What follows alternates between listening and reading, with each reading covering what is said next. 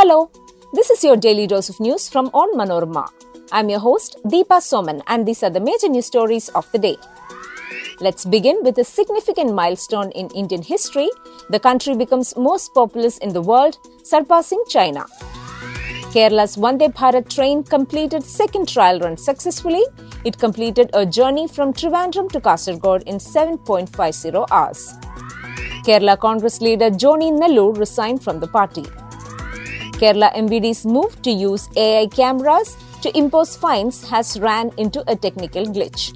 The fine will be based on 2014 speed limit as opposed to Centre's 2018 notification increasing the speed limit. In Sudan, the country's army and rebels agree to a 24-hour ceasefire. Let's get into the details. India has surpassed China to become the most populous nation in the world. According to UN World Population Dashboard, India has 142.86 crore people as opposed to China, which has 142.57 crore. According to a new UNFPA report, 25% of India's population is in the age group of 0 to 14 years, 18% in the 10 to 19 age group, 26% in the age bracket of 10 to 24 years, 68% in 15 to 64 years age group, and 7% above 65 years. Estimates by different agencies have suggested that India's population is expected to keep rising for nearly 3 decades before it peaks at 165 crore and then start declining. Meanwhile, the states of Kerala and Punjab have an aging population, while Bihar and Uttar Pradesh have a young population, experts have said. The second trial run of the Vande Bharat Express train was completed from Thiruvananthapuram to Kasaragod on Wednesday.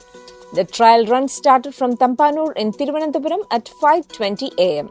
Maintaining consistency, the service reached the Kollam station in 50 minutes during the second trial run as well. It reached Ernakulam in 3 hours 12 minutes, which is 6 minutes less than the previous trial. Union Railway Minister Ashwini Vaishnav announced the decision to extend the route to Kasaragod as he addressed the media in Delhi. The minister said the rail tracks in Kerala will be strengthened so as to attain a speed of 110 km per hour within 1.5 years. In the second phase of development, the speed will be improved to 130 km per hour. Kerala Congress Joseph faction's leader Johnny Nellore resigned from the party on Wednesday. The leader, who also quit the UDF secretary post, said that he plans to start a new party with national relevance. I have always stood by the farmers. My aim is to form a national party that raises farmers' issues. Our demand is that the price of rubber should be increased to at least Rs 300. Rubber is still not declared as an agricultural product. Kerala's agriculture sector has collapsed. The idea of a new party was prompted by the need for a party with a national vision that would speak for the farmers, he said. He also added that he would strive to form an all-inclusive secular party. This decision followed a discussion with the Christian community. Members of CPI, CPM, IUML and Congress will be a part of the new party, he said. Even as artificial intelligence cameras of the Motor Vehicles Department are set to impose fines from Thursday, a technical problem has risen on the issue of speed limit. Although the Union Ministry of Road Transport had issued a notification in 2018 increasing the speed limit for vehicles on national highways, the fact that the AI cameras will impose fines based on the circular issued by the state government in 2014 may lead to legal problems. Many individuals will end up paying the fine for no fault of theirs.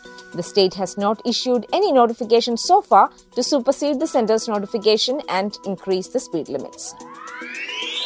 The Sudanese army and a rival paramilitary force that have been battling for the past 4 days for control of the country agreed on Tuesday to a 24-hour ceasefire, Arab media reports said. Hopes for at least a pause in the violence came as intensified fighting threatened to spiral even further into chaos.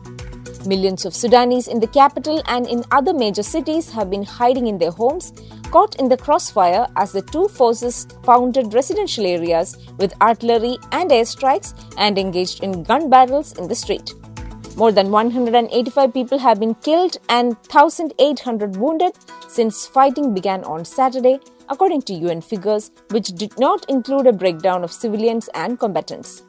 The Sudan Doctors Syndicate said on Tuesday that at least 144 civilians were killed and more than 1,400 were wounded. The overall death toll could be much higher because clashes in Khartoum have prevented the removal of bodies in some areas. That brings us to the end of this episode. Thanks for listening to Daily News Dose, hosted by me, Deepa Soman. Daily News Dose podcast is produced by Vishnu Muralidharan with technical production by Idea Brew Studios. Follow Onmanorama.com for detailed updates on the latest news and be sure to come back tomorrow.